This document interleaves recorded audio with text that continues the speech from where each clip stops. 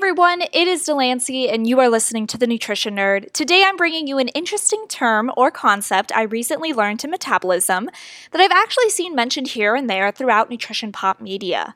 And that is brown fat, or brown fat thermogenesis. What is it? Is it a good thing? And if so, how can we get more of it?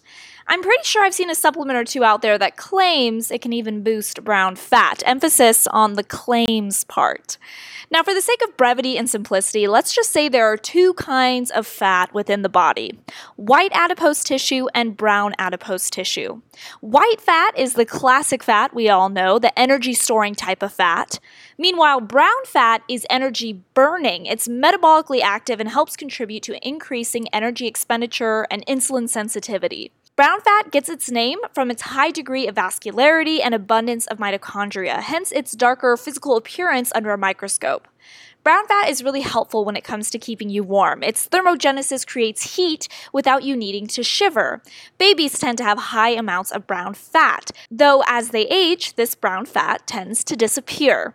Nevertheless, we all do carry some amount of brown fat, and we tend to store it in small reserves around the shoulders and neck area. Okay, so it sounds like brown fat is good, right? Awesome, even. It helps you burn more calories without actually having to do anything.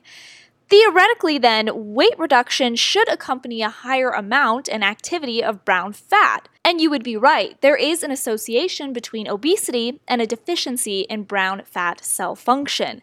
Obese individuals seem to have less brown fat. So how can we get more brown fat? Well, the answers to this burning question are not entirely scientifically sound. There is no surefire quick fix here. Some research suggests routine exposure to cold temperatures through ice baths and cold showers can help. Other studies found routine exercise to be helpful as well. But again, there's just not a lot to go off of here, and certainly no over-the-counter random supplement off of Instagram is going to give you more brown fat, so absolutely avoid those.